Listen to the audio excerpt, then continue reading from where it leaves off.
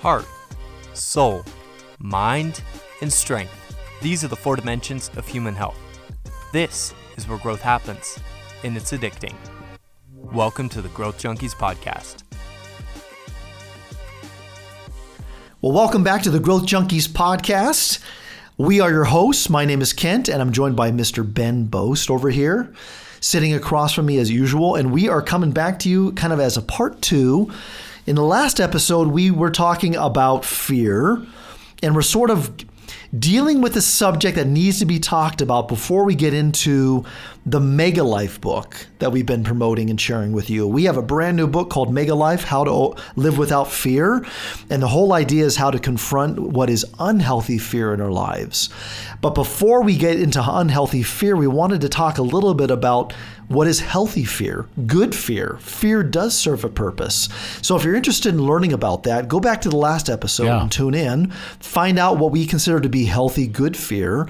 But now that we have that out of the way, we want to get into what is bad fear? What is unhealthy fear? You know, the fear that we want you to overcome, the fear that we want to equip you with tools to be able to confront and to find victory over, is the bad fear that controls us, imprisons us, ruins our joy and our happiness. Yeah.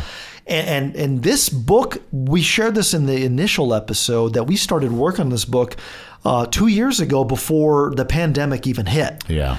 And part of the reason we wanted to talk about it was we observed in our line of work, we observed that a lot of people, if not all of them, are motivated, if not paralyzed by fear.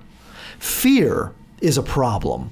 And we would even say that fear is the problem beneath the problem. Yeah. So like if we look at the pandemic and we look at what that did to people, we look at the politics and how crazy that's been the last couple of years, the racial tensions that have been stoked the last couple of years, all this stuff has really fanned these flames that really are about the underlying fears that we have. So we believe that the real pandemic, the real problem in the world is fear. Yeah. So let's deal with the real problem, and specifically unhealthy fear. Bad fear. Yes. The fear that really ruins the quality of life for us. It keeps us from taking risks, from seeking out opportunities, from enjoying good, healthy relationships, from experiencing success in life. From exploring things. From exploring all that life has to offer. Right. Fear can literally rob us of all of that. And here's the thing about fear. There's a healthy amount of fear, but when there's too much of it, when we let fear control us, when we let fear play a primary role, it actually becomes unhealthy. Yeah. So like, for example, we teach our kids to have appropriate fear of strangers. Stranger danger. For good reason. For good reason. Strangers can be really dangerous. So we instill in our kids from an early age that you should really not talk to strangers. Now, that's necessary and important, even more so today, to instill that in our kids. But it'd be another thing to basically every day drive into them how dangerous everybody else is. All people are bad. Fret over everyone. Don't trust anybody. And if you overdo that and you over-instill that fear, it goes from a place of respect, a healthy respect and awareness, to a place of almost imprisonment emotionally and relationally, to where they can't even form good relationships. They can't even trust anyone at all to conduct life with. So they live a life of paralysis that we've created by overemphasizing what was originally a good, healthy fear, and we made it bad. Yeah, and there's a phenomena happening in our culture in ways that this is playing itself out. Culture, media, advertising, all those things that are continuing to perpetuate the idea that the world is a scary place to be in. Like there's a healthy way of injecting this and learning about it when you're young, growing up, but then it can go too far. And we've seen that happen in many ways to where people are just afraid to live life. Like in the last episode, we talked about my son learning how to drive. Well, there is a phenomena happening where people growing up are just growing up without the desire to drive. Like they're like, I'm good. Looks dangerous, because they're taught to be fearful of everything and to be afraid of everything. And it creates this looming sense of danger and evil and pain and harm in their life that all they're trying to do is avoid that. Yeah. So if driving can be dangerous and I might experience pain or evil or harm or something there that's really, really bad, I'm out. I'm not going to do it. And so you see more and more kids not wanting to learn how to drive. And I think if I gave that option to my oldest son, he'd probably fit in that category. But we're like, no, this is something you need to learn. That's right. This is a part of growing up. So in driving, there's a healthy degree of respect and fear you want him to have, but you don't want him to be so freaked out that he's unable to fulfill the function of life. Yeah. How did we get to the point where people just go, nope, I'm out. I'm opting out. Right. So a case in point would be a couple episodes ago, I talked about my fear of spiders. Now, it may be irrational, but I don't like spiders, and I have good reason because of my traumas, okay? But, so I don't like spiders. But what if I live my life constantly in fear that I won't go into a room because there could be a spider in there somewhere? So therefore, I'm afraid to enter into any context where there could be possibly something I'm afraid of there. Yeah, you'd never go to sleep. You would never. You know who I'd be? Charlie Brown. Right? Charlie Brown, who's afraid of everything, constantly afraid of what could happen, or what we call, in our book we talk about this, the what ifs. Yeah. Always thinking about what could happen. Now, I remember reading research on this, that there was a professor at a university in Florida who did some research on what we worry and fear about, and we spend a lot of our energy fearing things that actually never happen. Yeah. We're always worried about what could happen if. So here's the thing. The reality is we should worry at times about things that are happening. The thing is, if your house is on fire, you should be afraid. You should put it out, especially or get if out. you're in it. Absolutely. But not to spend your life always being afraid that a fire could come someday. Right. And then live paranoid of what could possibly happen. We need to live our lives in a way that is balanced and healthy, so we have an appropriate level of fear or respect for the things that are happening in our lives, but not always dwelling in the what ifs. What could happen? So what happens then? Fear becomes something unhealthy. It becomes controlling. It becomes abusive, really, to us, because it dictates how we spend our lives and the choices that we make. Yeah. So we want to talk about the fear of the what ifs that creates this paralysis in our lives, not just of the things that could happen, but the things that may not happen. So for a lot of us, we're afraid, and we talk about this in the book a little bit, of not just what could happen someday, but what may never happen. What if I never get married? Right. What if I never find my dream job? What if I don't get into the school I want to get into?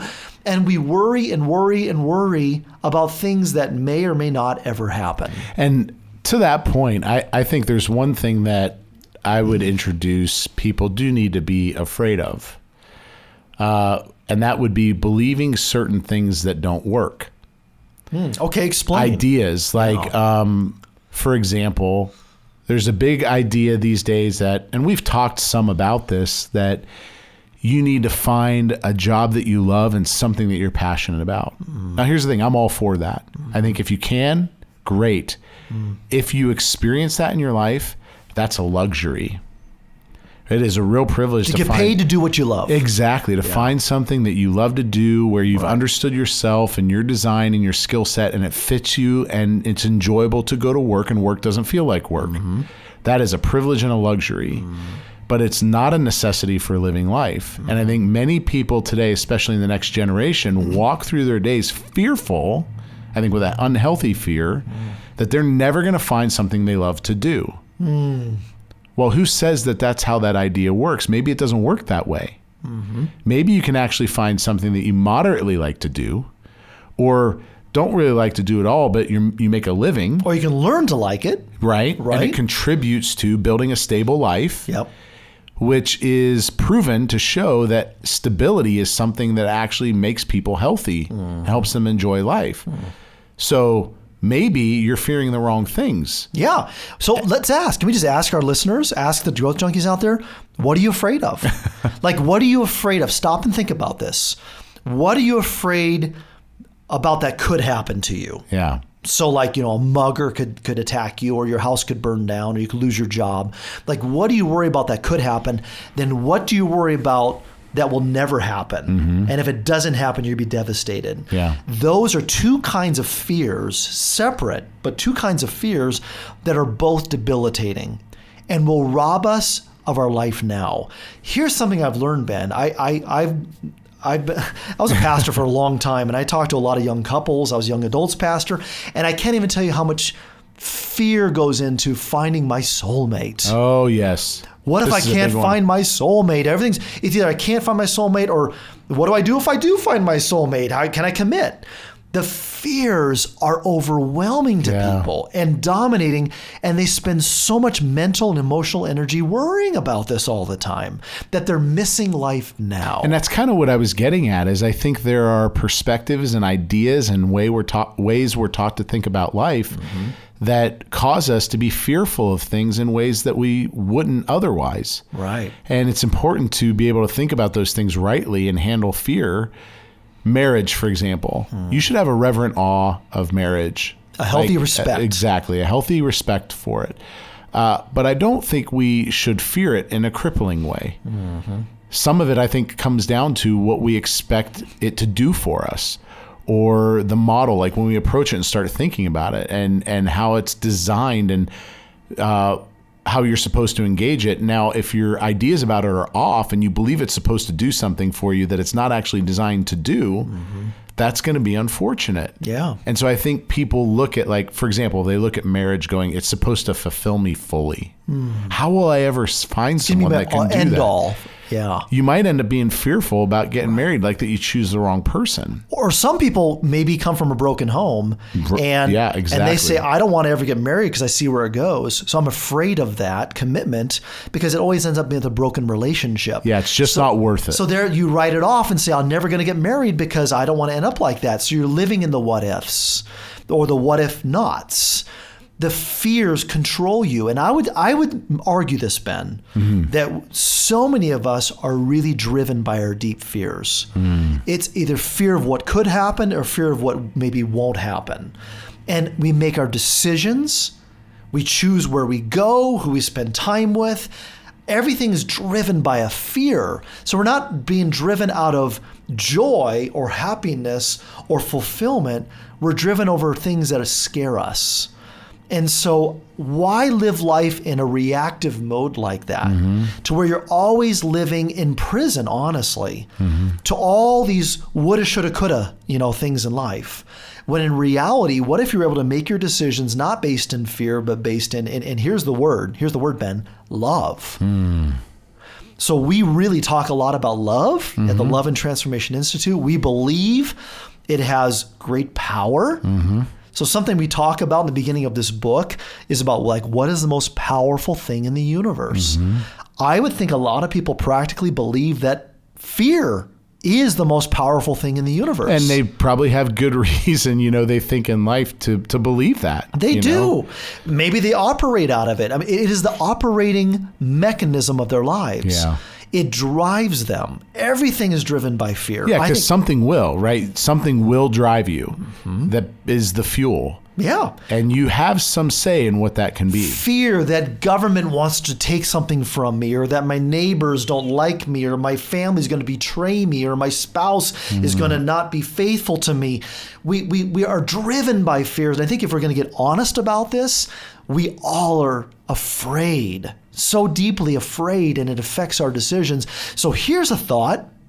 What would life be like if you were unafraid Yeah. of all those things? Yeah.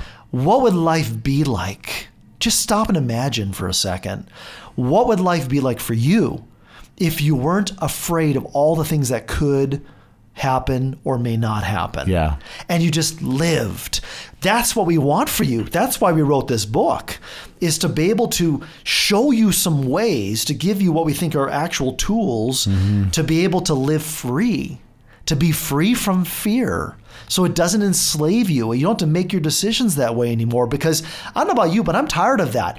We live in a Me world too. in which fear actually is a weapon. It's used against us, and people actually use fear to control you. I mean, we talk about media, we talk about politics, we talk about racist stuff. All of these things are being used to scare you, to force you to do something or not do something.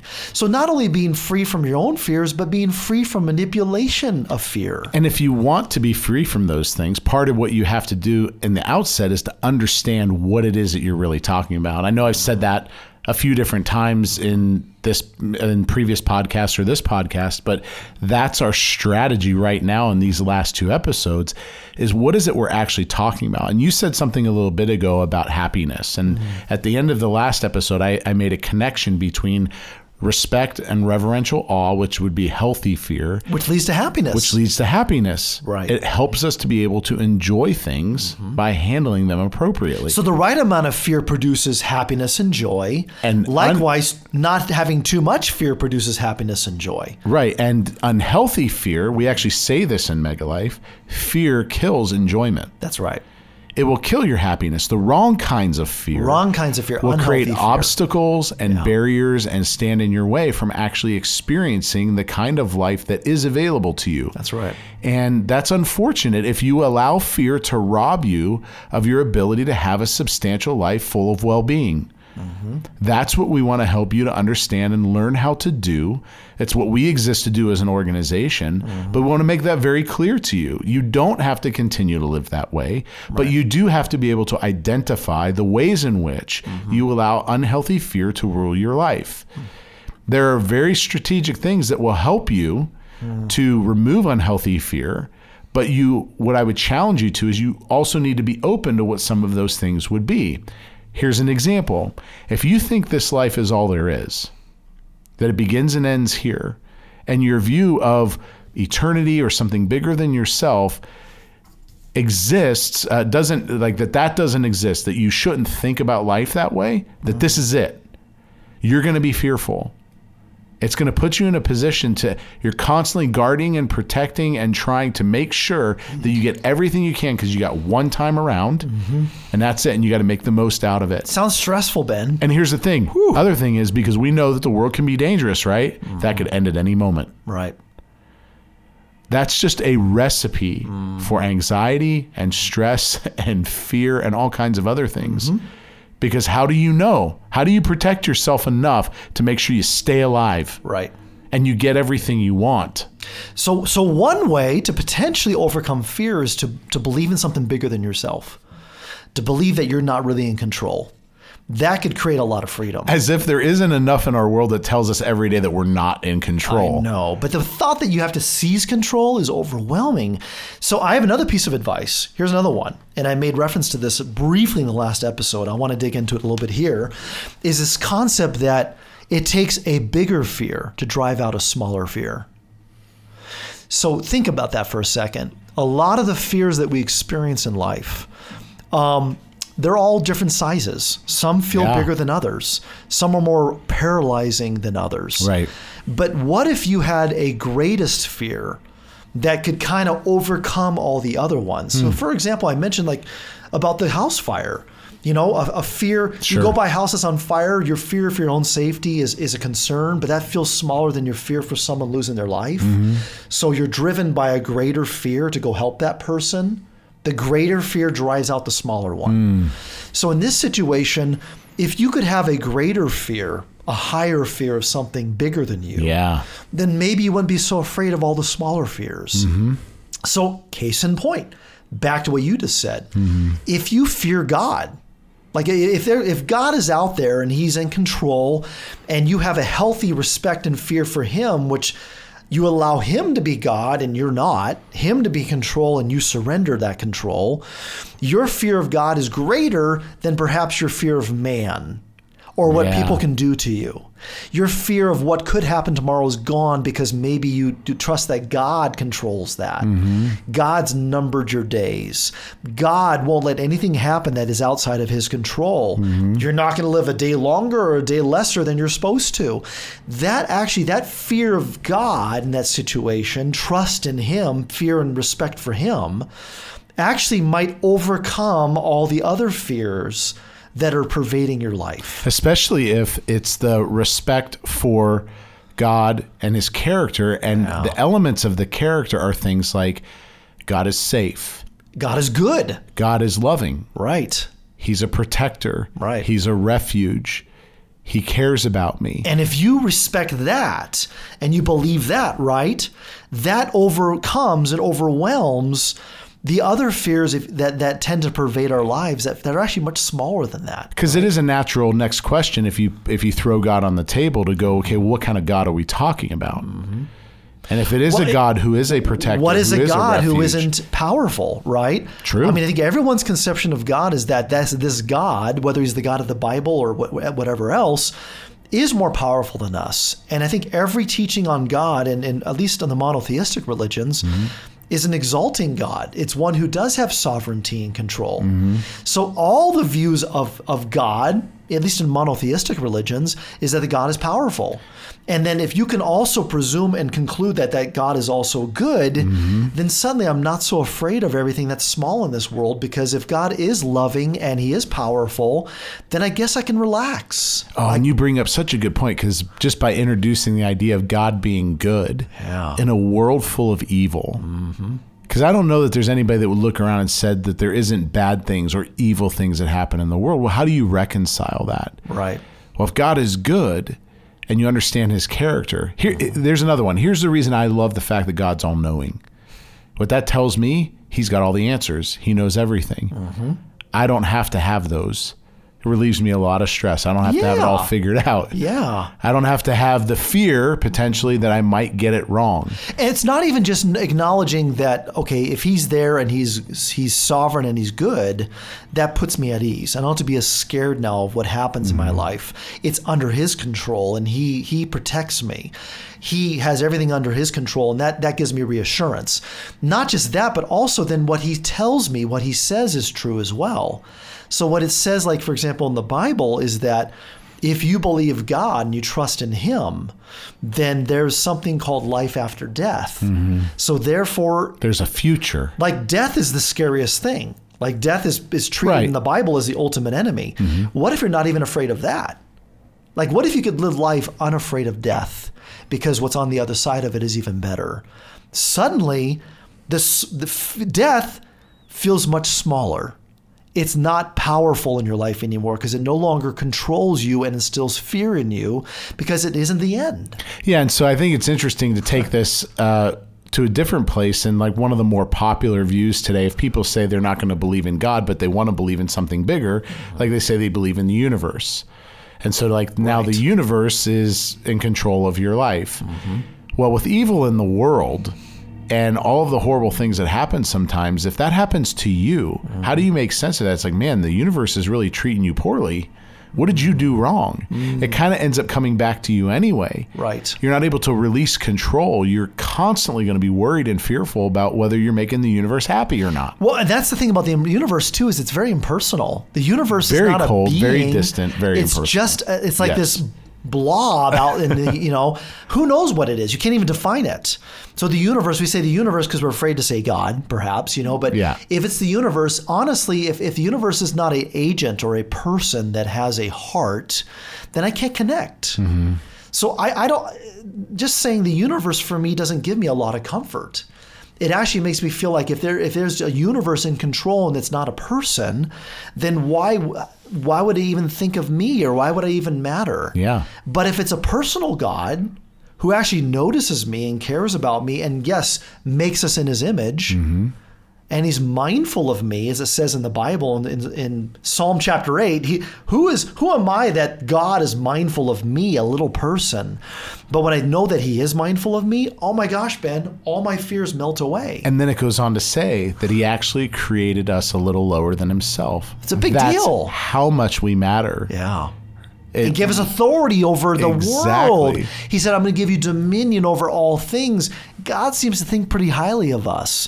So in the created order, if we're at the top of that order, I think he's probably got good things in store for us. So the world isn't so scary when you believe that God has good plans for you. Yeah. Not just in this life, but the next one. And in fact, it was Jesus who said that he came to not just give life, but give abundant life. Yeah. That's promising to A rich and satisfying life. Is that one of sounds to really happiness. So that God's intention is goodness and happiness. So when you believe that and you embrace that, the world and all of its fears aren't so scary anymore. And so if you go back and erase everything we just said and eliminate the conversation about something bigger or God and his character, and then you're left in this life without any of that, what are you left with? One of the things, a crippling fear, becomes the fear of man. Yes. This is Fear of other naturally people. where this leads, because other human beings can be very dangerous. Yeah. And ultimately what you're left with is a competition for power and conquest. Yeah. The most dominant win. It becomes survival of the fittest. It becomes, in many ways, and this is one of the ways that I see it playing itself out today, is in psychological situations, mental health, and the emotional struggles that are people having. It's like this social Darwinism. Anybody that can deal with the pressure, that can handle it, the drive, and has enough tenacity, enough ambition to fight the fight of competitive society, they'll survive. If you don't have that, you're not going to survive. Yep. That's all you have if there's not something bigger than you. Well, that's it. Is the fight. And it's all competition then. It's about really one-upping everybody else. So here's the thing. People are afraid of other people. Afraid of what they would do or what they're not going to do. Afraid. In fact, I just read something this morning that people are afraid to speak their mind these days because of what it's going to do. Of course. It's going to create friction and conflict and maybe even attack. Well, we've been educated very well by media Yeah. as to what happens to people who speak their mind, and it doesn't agree with the status quo. Yeah. Like there is things that go down. This is where we get cancel culture from. That's right. Like you can't have an opposing Right. view. You're afraid to go against the grain, to disagree. You're afraid to reform anything because everything is the way it is for a reason. If the culture agrees, who are you to argue with it? That's a scary situation. And this is another example of the fact that if you fear God, that overwhelms the fear of man. Because here's the thing, if God doesn't exist, all I have is my fellow man. I care desperately to be liked by them. I feel desperately I want to be accepted by them. So I will do whatever it takes, and that's scary, whatever it takes to remain part of the group, to remain acceptable. Right. That's a scary place. But what if I believe it doesn't matter if anybody likes me? It doesn't matter whether they accept me. It doesn't matter whether they recognize my value and dignity or not, because God says I have value. Yeah, and you're driven to, in a scenario like that, you're driven to the real primal instincts of human beings of just wanting to collect in community, because that's the only thing that there is. That's it. Of any significance. You stay in the herd. The worst to be thing. isolated To be is cast bad. out, to starve and die. Right. That's the problem. If you go back in ancient history, that's how you survive, was by staying in the group. And if you sinned against the group or upset the group, they could cast you out, and that meant certain death. Isolation and death. So being part of something is where we get our value and our acceptance. But what if you didn't have to live in fear of being cast out? And so this brings us to a really interesting point, just in the way some of the things are functioning. Like we've talked about this a lot in previous podcasts, the crisis of loneliness in society. It's bad. And epidemics of individualism, although being the best individual you possibly could be is kind of touted as good these days. Yeah. Well, we just discussed right here that is not good. To be an individual, to be alone, Right. especially in a world that doesn't have anything bigger, the only thing that matters is being in a community and accepted. So conformity is the key. In a weird way, the most unhealthy form of fear and thing for you is being promoted as good today. Be your best individual, and you end up lonely. Yeah. That's not helpful. Yeah, we've already shared in this podcast many times over the problem of loneliness and isolation. It kills. But it's being driven by this, because what we're really doing is we're casting people out of our herds. If you look about like life, how many friends did you used to have? You know what I mean? How many of us have had relationships we no longer have? We're always slicing and dicing. We're always including and removing. Always, people like pass through our lives, and through conflict and disagreement and argument and brokenness, we're always like keeping track of who no longer belongs with us. So it's always deciding who's in and who's out. That's exhausting. It's very stressful. And trying to decide what groups do I belong to. Finding your tribe is like everything these days. Who will accept me? Who will accept me? Who do I belong to? Where do I fit? Is one of the fundamental questions of life. What if you could transcend that? And it's not about whether you fit or not. What if your worth, your dignity, your purpose, and your value was given to you intrinsically by somebody else, rather than having to seek it and get approval from everybody else? Right. So we live in a world that is dominated by the fear of man, the fear of other people, because we so desperately want to be accepted. But what if you didn't have to live according to that? And the truth is, your value and worth is assigned to you. Yeah. That's what we believe. We actually talk about this as Can't we get be stripped away. Further into the days Yeah. in the book Mega Life, we talk about this very specific thing. Your value and worth is assigned to you from other places. That's right. It can't not be that way. And I don't want to... And nothing can change that, whether Right. somebody agrees or not. And so your view of that and how that works and operates, I mean, in our world today, a lot of what assigns value and worth to people is very cold. Right. It's data and metrics. Yeah, what if you could get up every day and say, you know what, whether the world accepts me or rejects me, whether I succeed or fail, whether I've had a good day or a bad day, has nothing to do with my value as a human being. Yeah. With my purpose and my dignity, nothing to do with it. It cannot be taken from me. Then, you know what you do? Live without fear. Then you live without fear. Exactly. And that's where we're getting you to. That's the whole point of this book, is to drive you to a place where you're able to look fear in the face, unhealthy fear, and to have the real calibration in your life to know how to not succumb to it, to know how to have true understanding of who you really are, why you matter, and why you don't have to be afraid anymore. And what we call those people, we call them heroes. That's right. It's people who are able to stand in the face of fear, real fear, and have the kind of character and integrity and belief and the things that matter. It's why we like Marvel and the Avengers and all the hero superheroes. stories. Yeah. That's why we're attracted to those kinds of things, because we know that that is a valuable quality to life. Right. And it's not cheap. It costs you something. And that's what we can aspire to be, is in certain ways. And I don't want to sound cheesy as like being everyone can be a hero, but what does it actually mean? It's the way to confront fear. It's not an easy thing to do. It makes you the hero of your own story. And you talk about the best version of yourself. Well, guess what? The best version of yourself is one who's unafraid. Hey, so you're bringing really specific layers to that. I haven't been able to find people who give me good definitions for that, but maybe we go on and create like the list of things that are the best version of self. One is the ability to confront unhealthy fear. That's right. Now we're getting somewhere. Now we're getting somewhere. Maybe there is a best version. So this is just scratching the surface. We're going to spend many more episodes on Mega Life and how to overcome fear in your life. And this is a big deal. So what we're going to be doing is getting into the text of the book. We're going to go day by day and talk about the content.